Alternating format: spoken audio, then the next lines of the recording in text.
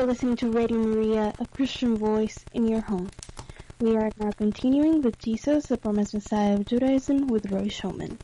Hi, this is Roy Schoeman, and welcome again to Jesus, the Promised Messiah of Judaism, the show on Radio Maria that celebrates the Jewish roots of the Catholic Church, or seen the other way around, that celebrates the fulfillment, the full realization of all of the promise of Judaism in the Catholic Church and her sacraments.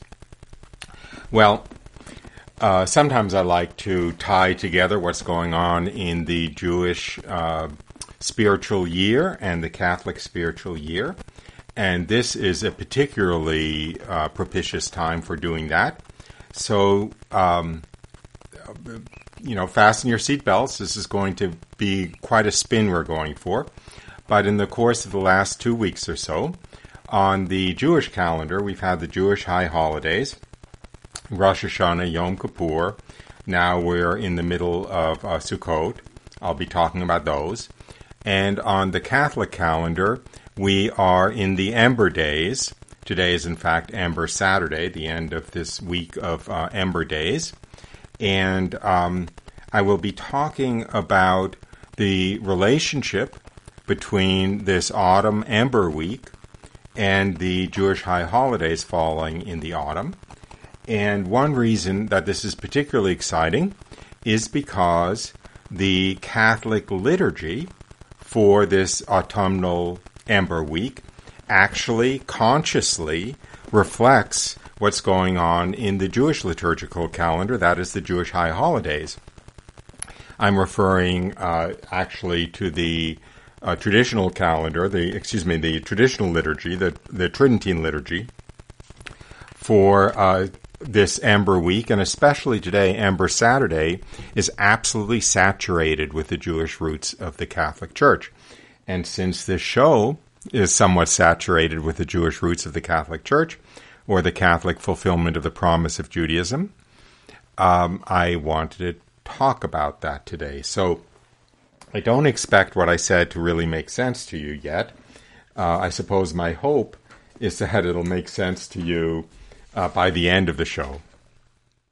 I think probably the safest way to introduce it is to just read the Mass liturgy for Ember Saturday in September. It's actually from today's Tridentine Mass.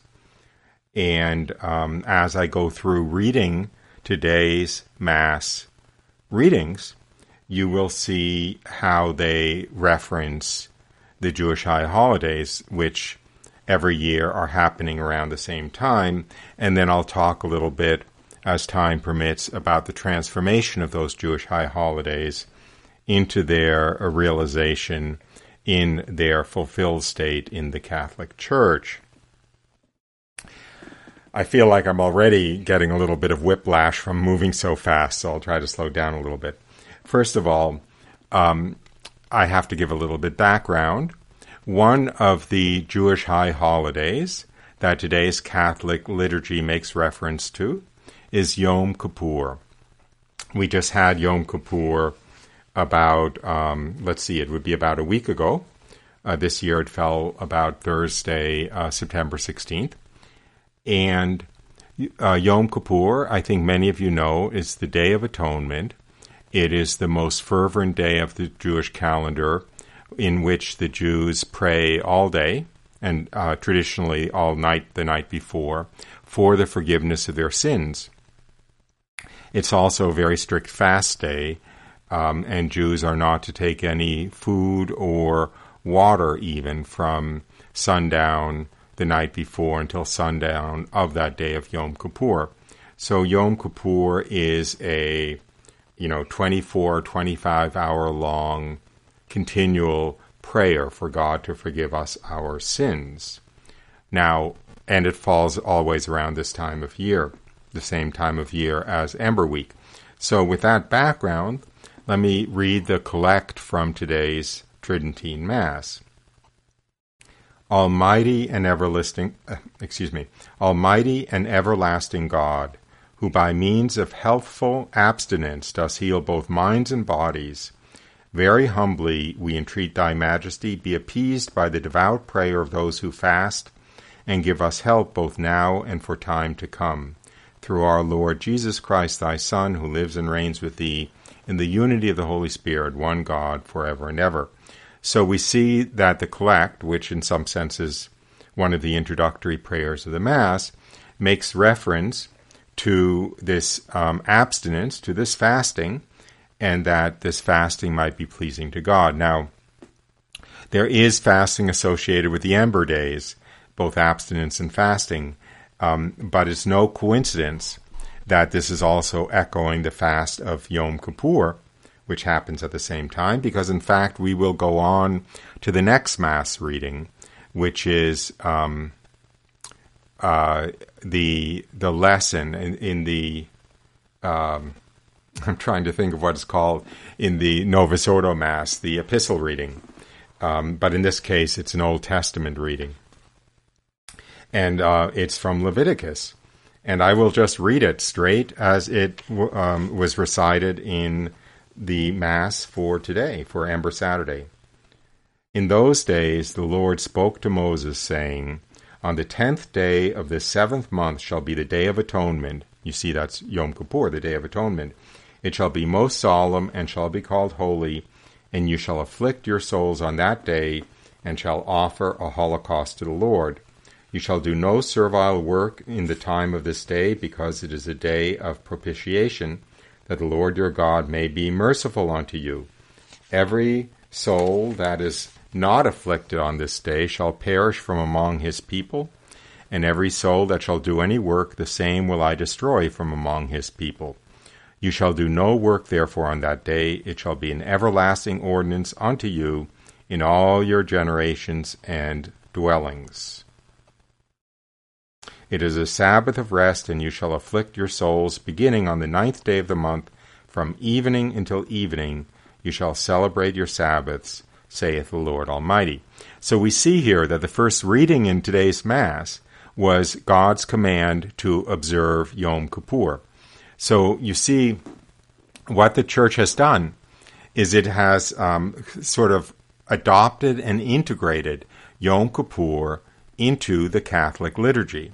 And the day that it chose for that is this Ember Saturday, because it falls at the same time of the year, and because it is also a day of abstinence and fast, as is Yom Kippur. And just so that this parallelism shouldn't escape notice, the first reading in the Mass is in fact God's command to the Jews to celebrate Yom Kippur, which then the Catholic Church has kind of absorbed into Ember Saturday. I hope this makes sense. This is a live call-in program, by the way. The number is 866-333-6279. Sometimes when I get a bit carried away, I forget to mention it. So in any case, it is a live call-in program, and you're welcome to call at any time with any comments or questions. And I will do today what is the normal system, which is around halfway through this program. I will have a short musical break, and at that point, if you wish to call, it's a particularly convenient time, because that way, coming out of the break, I'll take your calls. Again, the number here is 866-333-6279 or 866-333-MARY, M-A-R-Y. Okay, continuing with today's liturgy from the Tridentine Mass. I am not making this up. This really is straight from the traditional Missal for the Mass. Then the gradual, that is a prayer in between the readings. It's from Psalm 70, the 78th Psalm. Forgive us our sins, O Lord, lest they should say at any time among the Gentiles, where is their God? Help us, O God, our Savior, and for the glory of thy name, O Lord, deliver us. Forgive us our sins, O Lord, lest they should say at any time among the Gentiles, where is their God? So again, we see the echo of Yom Kippur. The Yom Kippur is the day of the year when the Jews most fervently of the whole year pray for the forgiveness of their sins. And that has been adopted into the Catholic Mass text for today. Then the next collect Grant unto us, we beseech thee, Almighty God, that fasting from food we may be filled with thy grace, and by abstinence may become stronger than all our enemies, through our Lord Jesus Christ, thy Son, who lives and reigns with thee in the unity of the Holy Spirit, one God, forever and ever.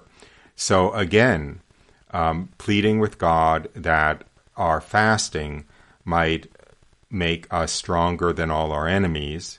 And of course, the enemies referred to in this prayer are the spiritual enemies of our soul. Fasting and abstinence traditionally, and actually logically, strengthen us against temptation.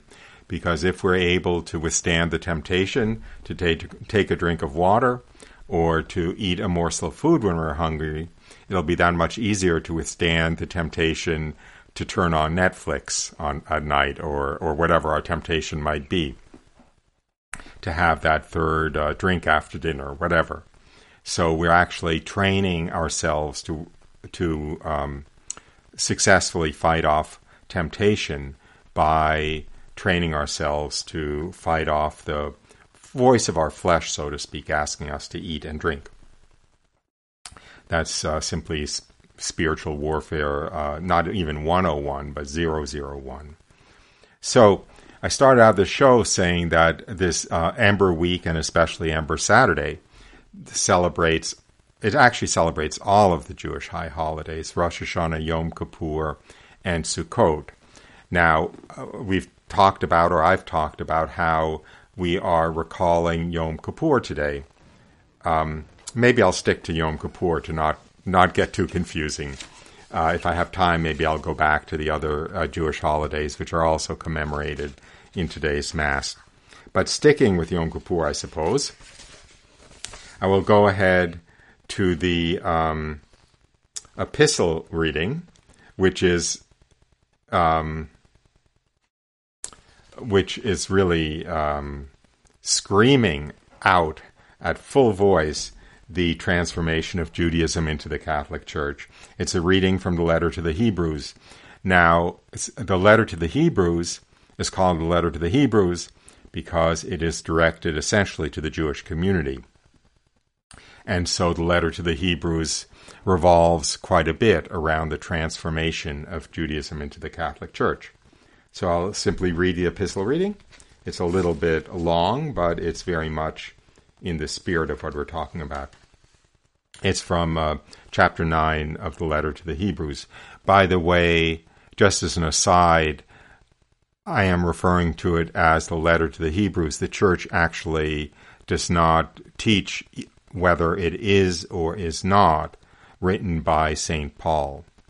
For a long time, sometimes in the Bible, it was referred to as St. Paul's letter to the Hebrews. Now the Church is silent on who the author of the letter to the Hebrews is. And there are several contenders besides St. Paul. Anyway, on to Hebrews 9. Brethren, there was a tabernacle made the first, in which were the candlesticks and the table and the setting forth of loaves, which is called the Holy. After the second veil, the tabernacle, which is called the Holy of Holies, having a golden censer and the Ark of the Testament, covered about on every part with gold, in which was a golden pot that had manna, and the rod of Aaron that had blossomed, and the tables of the testament. And over it were the cherubims of glory, overshadowing the propitiatory, of which it is not needful to speak now particularly. Now, so the letter to the Hebrews is describing the Ark of the Covenant in the temple in Jerusalem. Notice, by the way, what was in the Ark of the Covenant was some manna from the miraculous production of manna in the wilderness, and the tables of the Testament, the tablets of the Ten Commandments that God had written on Mount Sinai, and therefore the direct word of God. Now notice that the tabernacle in the temple in Jerusalem, the Ark of the Covenant, contained the bread from heaven and the word of God. what is in our tabernacle in the Catholic Church.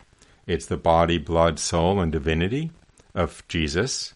So it is the miraculous bread from heaven, the true bread from heaven that sustains us in this life, as Jesus described so beautifully in John chapter 6, and the Word of God, because Jesus is, in the beginning was the Word, and the Word was with God, and the Word was God. Remember, from the beginning of the Gospel according to John. So we have in our tabernacle in every Catholic church the same holiness which was in the Ark of the Covenant in Jerusalem. We have the miraculous bread from heaven, and we have the Word of God even more directly and more powerfully than was in the Ark of the Covenant. That's all a little bit of an aside, but I think a very relevant aside. Continuing with the reading from today's Mass, from Hebrews 9. Now these things being thus ordered, into the first tabernacle the priests indeed always entered, accomplishing the offices of sacrifices. But into the second, that's the inner Holy of Holies, the high priest entered alone once a year. What day of the year did he enter? This is my commentary. It was Yom Kippur.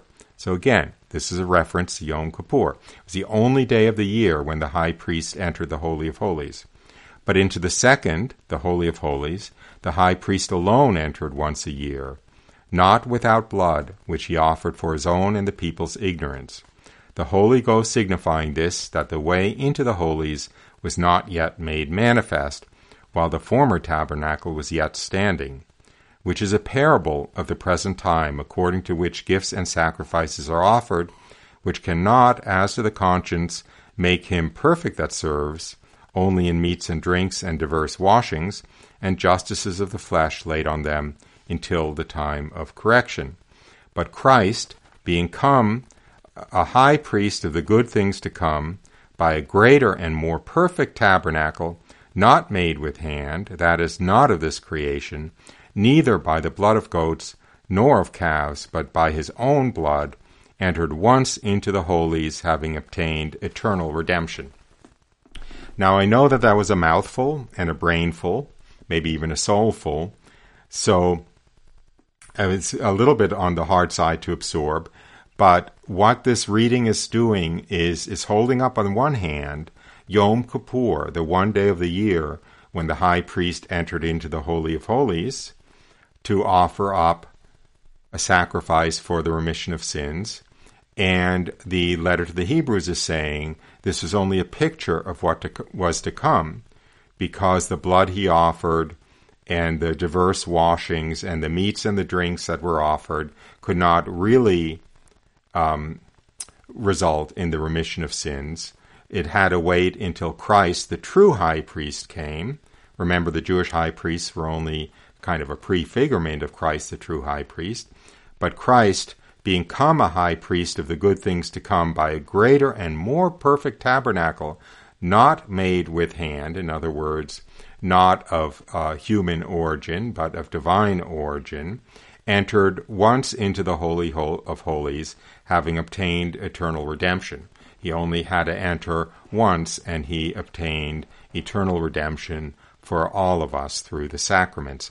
So you see that this reading from the letter to the Hebrews recapitulates, so to speak, Yom Kippur into the true remission of sins that we have in the Catholic Church.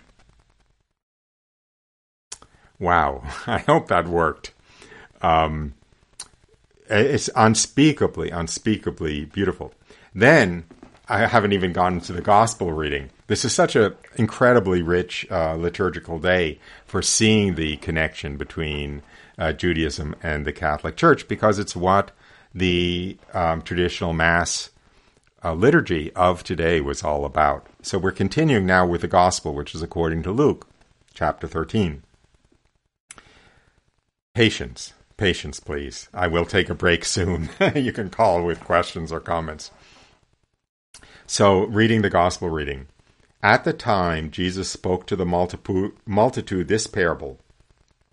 A certain man had a fig tree planted in his vineyard, and he came seeking fruit on it and found none. And he said to the dresser of the vineyard, Behold, for these 3 years I come seeking fruit on this fig tree, and I find none. Cut it down, therefore. Why does it encumber the ground? But he answering said to him, Lord, let it alone this year also, until I dig about it and fertilize it. And if happily it bear fruit, but if not, then after that thou shalt cut it down. Now, where have we seen this figure of the fig tree before? Or rather after, actually, technically. Remember when Jesus was walking from Bethany into Jerusalem in Holy Week, he passed a fig tree that wasn't bearing fruit. And he cursed it, and it withered. Now, that fig tree was always understood by the church fathers on as being a figure of Judaism that was supposed to be fruitful, was supposed to be leading people closer to God and bearing spiritual fruit, but in fact had dried up and essentially withered, and it had come to the end of its useful life to be replaced by Christianity. Now, please, I don't want to offend anybody. I'm taking a shortcut, and there's another side to that coin, but in a fundamental sense, certainly sacramental Judaism had come to the end of its useful life. So let's go back to this reading.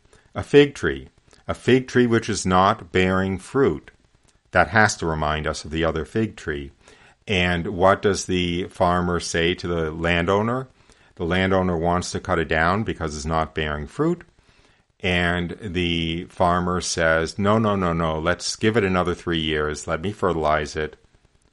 Does he say 3 years? Yes. Oh, for these 3 years I come seeking fruit on this fig tree, and I find none.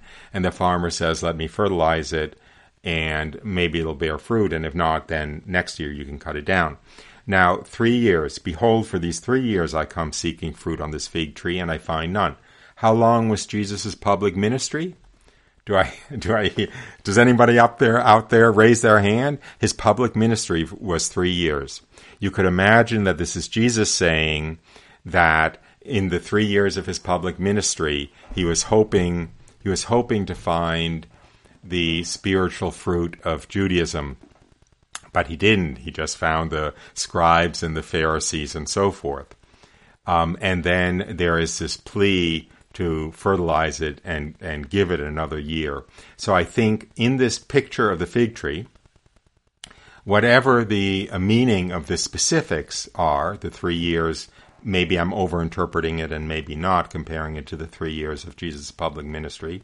But in any case, that fig tree, which is not bearing fruit, I think inevitably is a picture of Judaism and a picture of the time of Judaism drawing to a close to be replaced by the church, which is why Holy Mother Church has inserted this gospel into the liturgy of today, which is all about the transformation of the Jewish, you could say, liturgical year into the Catholic liturgical year.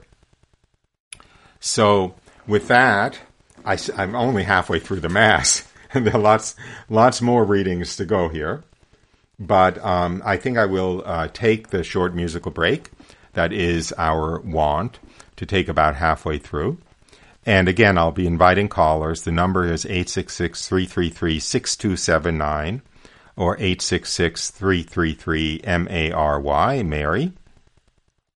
And during the musical break, I will be playing a Jewish chant, which is the text of the primary prayer, you could say, of Yom Kippur for the remission of sins for the Jewish people.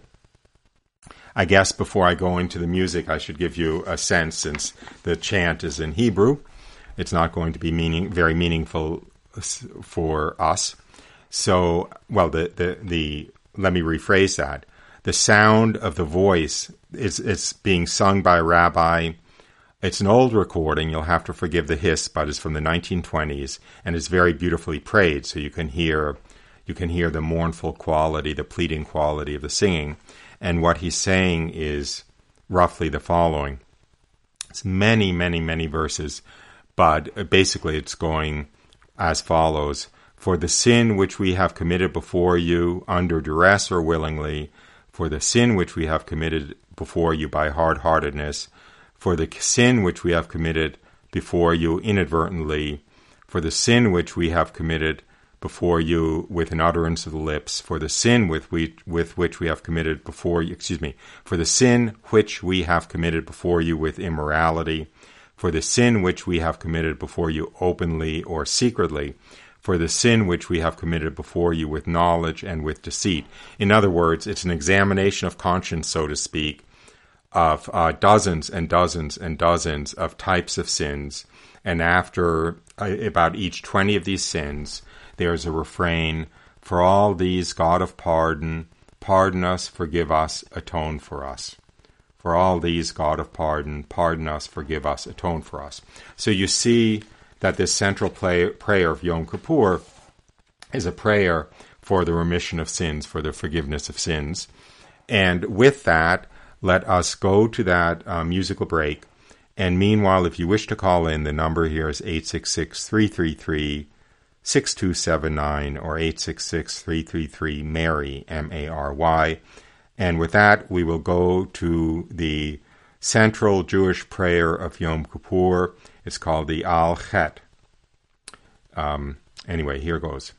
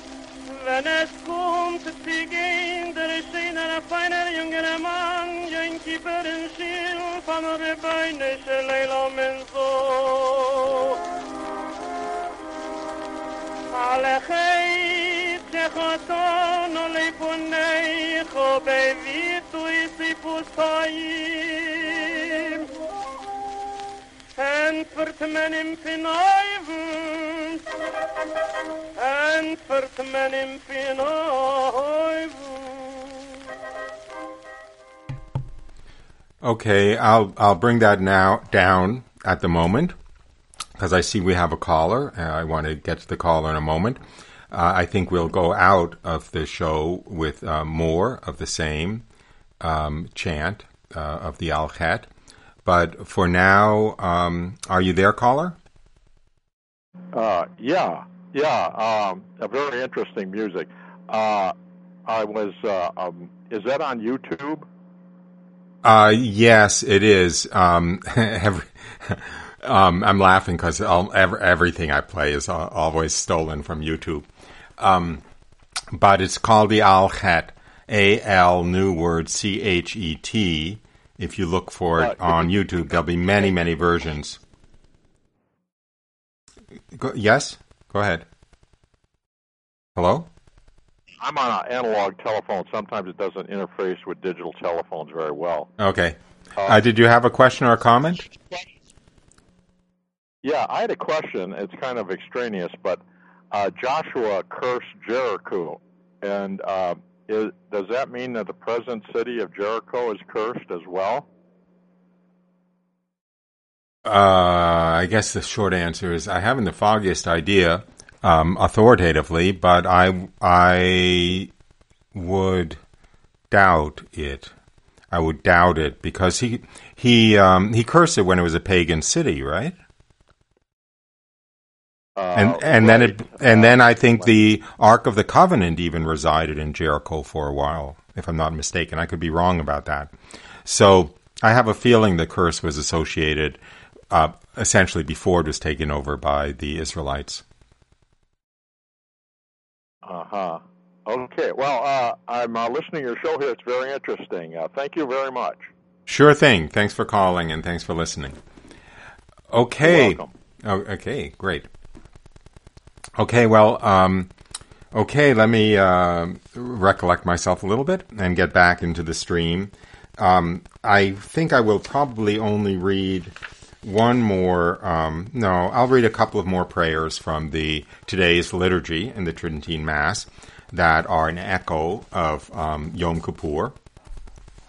First of all, the offertory says the following: O Lord, the God of my salvation, I have cried in the day and in the night before thee. Let my prayer come in before thee, O Lord. Now, note it says, I have cried in the day and in the night before thee. And the tradition in Yom Kippur, in very religious circles, is in fact to pray through the whole 24 hours, including the night before. So one can be forgiven for suspecting that this has a little nod, so to speak, to Yom Kippur. And then let's see. I think that's as far as I'm going to go with the liturgy. The Tridentine liturgy for Ember Saturday, tying it to Yom Kippur.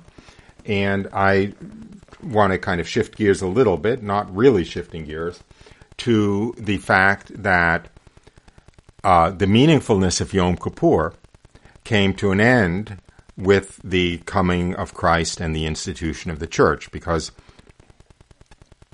this is going to be a short digression, I hope. The sacramental, when you read the Old Testament, you'll see that Judaism had a sacramental system, a very serious sacramental system that revolved around animal sacrifice in the temple and ritual purification and a ritual priesthood and the forgiveness of sins through sacrifices offered by the ritual priesthood in the temple, primarily animal sacrifices. Now, all of that physically came to an end in 70 AD with the destruction of the temple, but it spiritually came to an end with the birth of the church and probably at the crucifixion. And what's extremely interesting is the fact that the Jewish sacramental system came to an end at the time of Jesus is actually in the Jewish scriptures. It's in the Talmud. The Talmud is the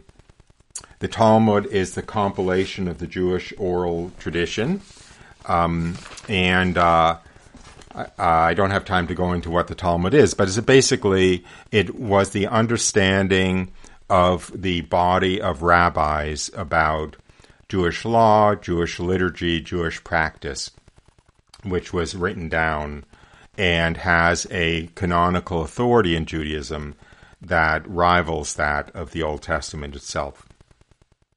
So it's extremely interesting to us as Catholics, as all Christians, I would imagine, that the Talmud itself attests to the fact that the ritual Jewish sacramental system for the remission of the sins of the Jewish people ceased to be effective at the time of Jesus, or more particularly at the time of the crucifixion.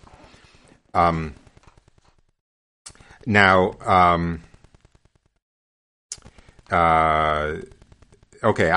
not going to read. Well, I'll just read a couple of key passages, but before then, let me set this up. This is first of all from the book of the Talmud that's called Rosh Hashanah. It obviously deals with the Jewish high holidays, and it recounts the fact that every year on Yom Kippur, remember, was the only day of the year, the whole year, when the high priest would enter the Holy of Holies to offer sacrifice for the remission of sins of the Jewish nation. It's the only day of the year when anyone would enter the Holy of Holies. It was by far the holiest day of the year. It was the one day that the high priest would enter the Holy of Holies and offer sacrifice for the remission of sins of the entire Jewish nation. Before he entered the Holy of Holies, a scarlet cord would be tied around the entrance of the Holy of Holies. The nation of Israel, so to speak, would be gathered breathless in front of the entrance of the Holy of Holies, outside of it, of course, eyes fixed on the scarlet thread, because there was a miracle which occurred almost every year, known as the miracle of the scarlet thread or the miracle of the scarlet cord. It's recounted in the Talmud, and it says that every year when the high priest would enter the Holy of Holies to offer sacrifice that one day of the year on Yom Kippur for the remission of sins of the Jewish nation, a scarlet cord would be tied around the entryway. All the Jewish people would have their eyes fixed on it outside, and if God accepted the sacrifice for the remission of sins of the Jewish nation, that cord would miraculously turn white. The Talmud recounts that this miracle occurred almost every year until about 40 years before the destruction of the temple, at which point it ceased to occur and never occurred again. The destruction of the temple was around 70 AD. 40 years before the destruction of the temple was about 30 AD. It was right about the time of the crucifixion. So the Talmud itself says that the Jewish sacramental animal sacrifice for the remission of sins of the Jewish nation ceased to be accepted by God when Jesus died on the cross, and never more afterwards. Because, of course, the entire Jewish sacramental system was at that point replaced by the Catholic Church. The Catholic Church is not a new religion that grew up alongside Judaism. The Catholic Church is the transformation of pre-Messiah Judaism into post-Messiah Judaism.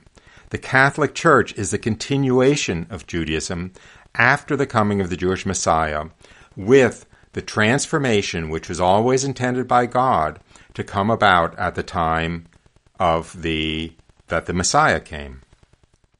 We as Catholics are essentially participating in post-Messianic Judaism. Anyway, so this and what's so mind-blowing to me, to most Jewish Catholics, and I think probably I would hope to most Catholics, is that even Judaism attests to this transformation in its account of the miracle of the scarlet thread and the fact that the miracle of the scarlet thread ceased to occur at the time of the crucifixion. So, and this miracle is recounted in both the Talmud, in Rosh Hashanah 31b, and in the Zohar. The Zohar being, I don't recommend the Zohar to anyone. It's the fundamental text of Kabbalah, which is not very healthy stuff.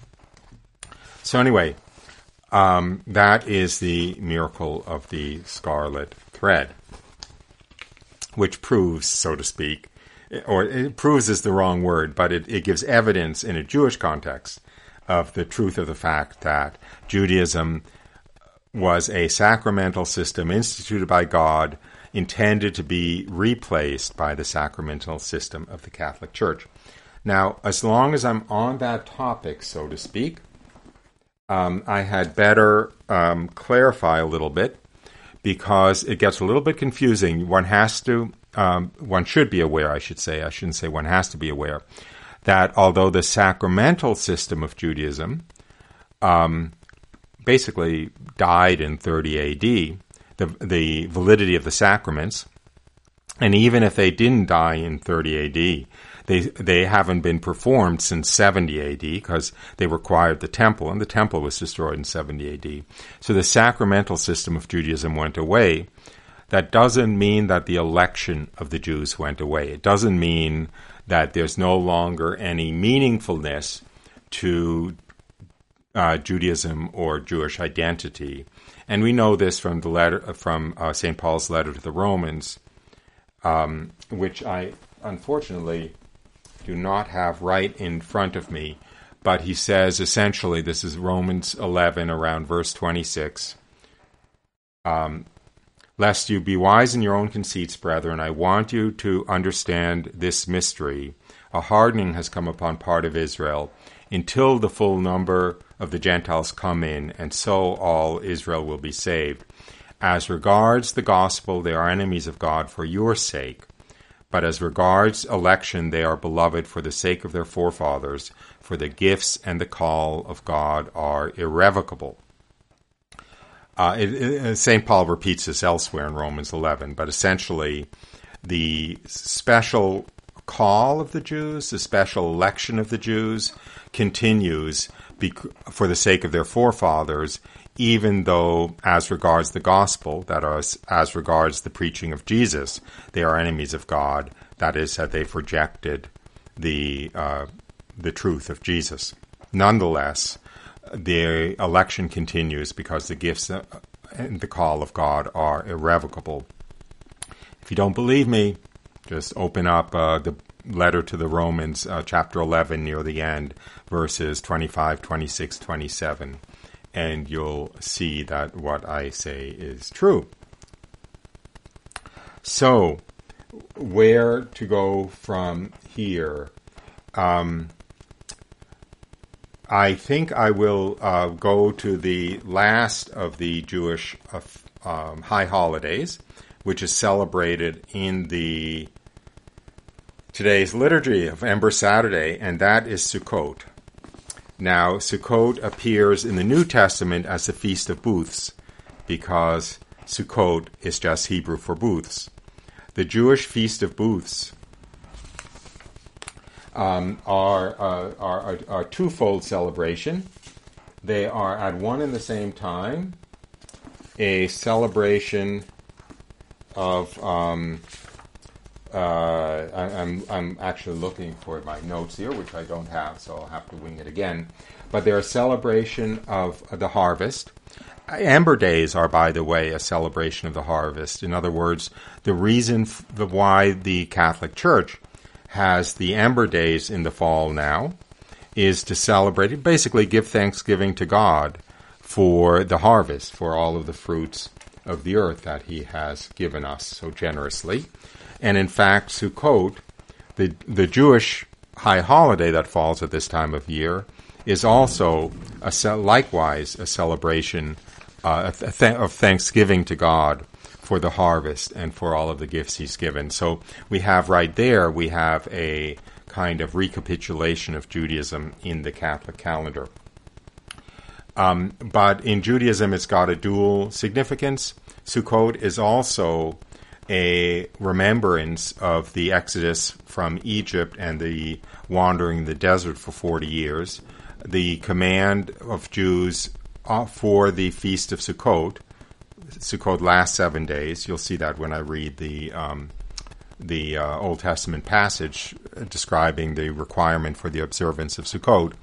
The Jews are required not to live under a roof, but to live in a booth, a tent-like structure that doesn't have a roof, can have branches across the top, but no fixed roof, as a commemoration of the 40 years when the Jews were crossing the desert and they lived in tents and didn't have any fixed abode. We see the Feast of Booths. The Feast of Booths is one of the 3 pilgrimage holidays on the Jewish calendar where Jews were required to go to Jerusalem. And we see it appear in the New Testament in John chapter 7. It's called there, in this translation, I have the Feast of Tabernacles. It can be called in English the Feast of Booths or the Feast of Tabernacles. So I'll read that passage, or a few verses from that passage, just so you see I'm not making this up. After this, Jesus went about in Galilee. He would not go about in Judea because the Jews sought to kill him. Now the Jews' Feast of Tabernacles was at hand. So his brother said to him, "Leave here and go to Judea, that your disciples may see the works you are doing. For no man works in secret if he seeks to be known openly. If you do these things, show yourself to the world." For even his brothers do not believe in him.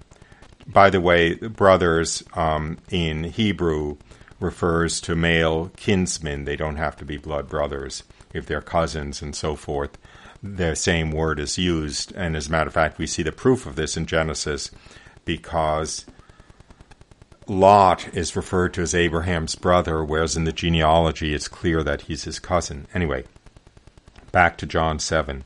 Jesus said to them, "My time has not yet come, but your time is here always.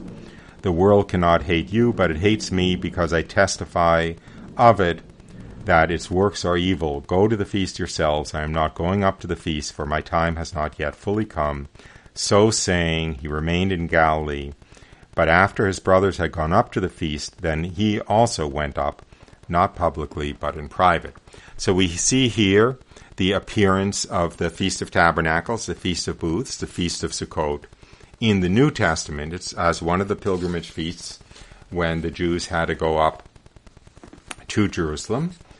And we see that the Catholic liturgy from today consciously is a recapitulation also of that Jewish high holiday, of the the holiday of Sukkot, the Feast of Sukkot, because remember the reading from Leviticus that I read at the beginning of the show announced the requirement in the Old Testament for the Jews to observe Yom Kippur, the 10th day of the 7th month. Now, the Feast of Booths begins on the 15th day of the 7th month, 5 days later. And the second Old Testament reading in today's Catholic liturgy is from Leviticus, and it's the following from Leviticus 23. "In those days the Lord spoke to Moses, saying, From the 15th day of the 7th month, when you shall have gathered in all the fruits of your land, you shall celebrate the feast of the Lord 7 days. On the first day and the 8th shall be a Sabbath, that is, a day of rest. And you shall take to you on the first day the fruits of the fairest tree, and the branches of palm trees, and boughs of thick trees, and willows of the brook, and you shall rejoice before the Lord your God. And you shall keep the solemnity thereof 7 days in the year. It shall be an everlasting ordinance in your generations. In the 7th day you shall celebrate this feast."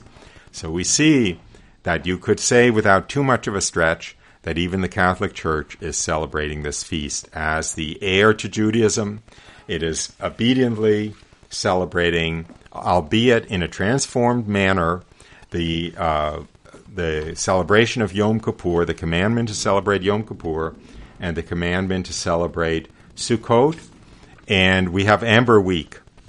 Sukkot lasts a week, and Ember Week lasts a week. So we have the echo of Judaism in the Catholic Church. Now, I have gotten perilously close to the end of my hour. So I'm going to go back to the central prayer of Yom Kippur, the Al-Chet, with a few comments, and then I will close the show by, again, playing that beautiful prayer. Maybe I'll start it over from the beginning and play it through so you can see the beautiful, heartfelt plea of the rabbi singing this prayer for the forgiveness of the sins of the Jewish people. But before I do so, let me just make a statement of thanksgiving, actually, for the gift of the Catholic Church, for all of the gifts of the Catholic Church, for the gifts of her teaching, for the gifts of her teaching authority, for the gift of the Eucharist. You don't get a bigger gift than that. For the gift of all of the sacraments, but right now for the gift of the sacrament of confession.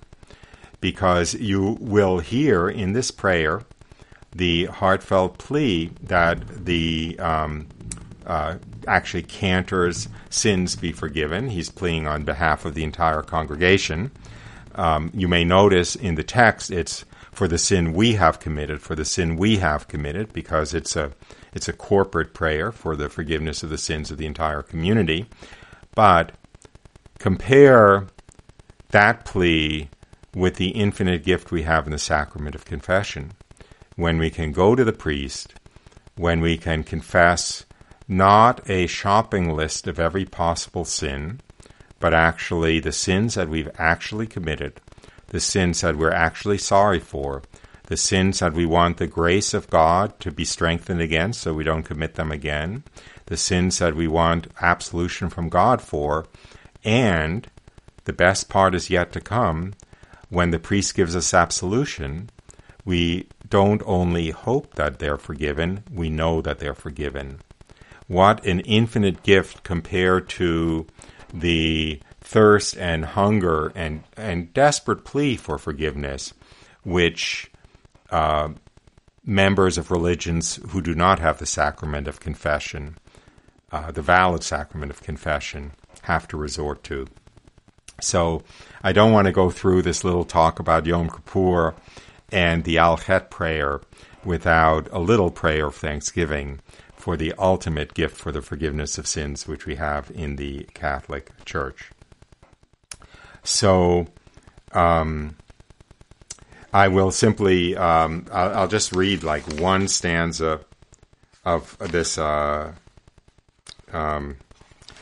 read the last stanza of the prayer, and then I'll go back to the music, and with that we'll be fading out of the show.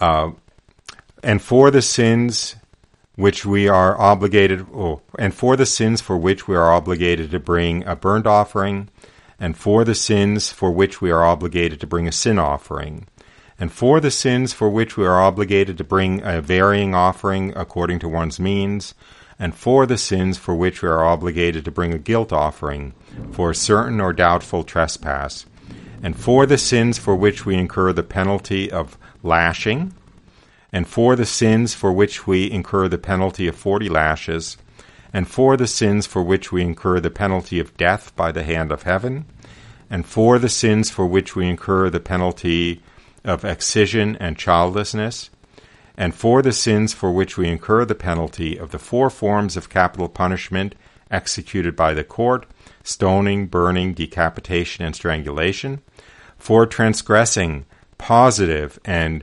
negative commands, whether these commands can be rectified by a prescribed act or not, and those of which we are not aware.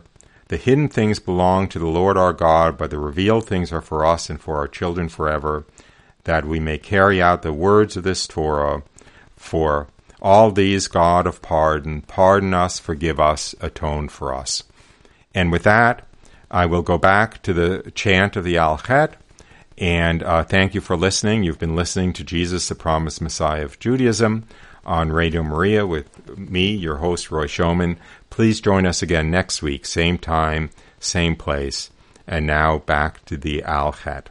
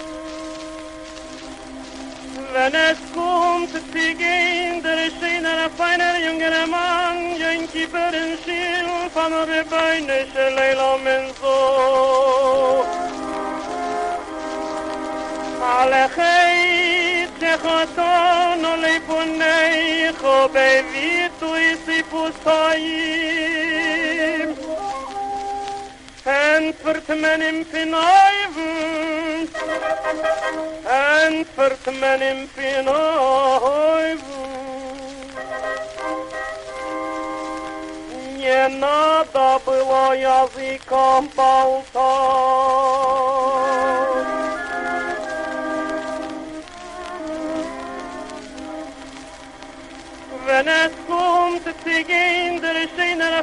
younger man, Yankee Persil, Father Bain, Shelela Menzo. Vejale kulam, Elai Kase Yelichai, Shilach Elana, Michal Elana, Kaper Elana.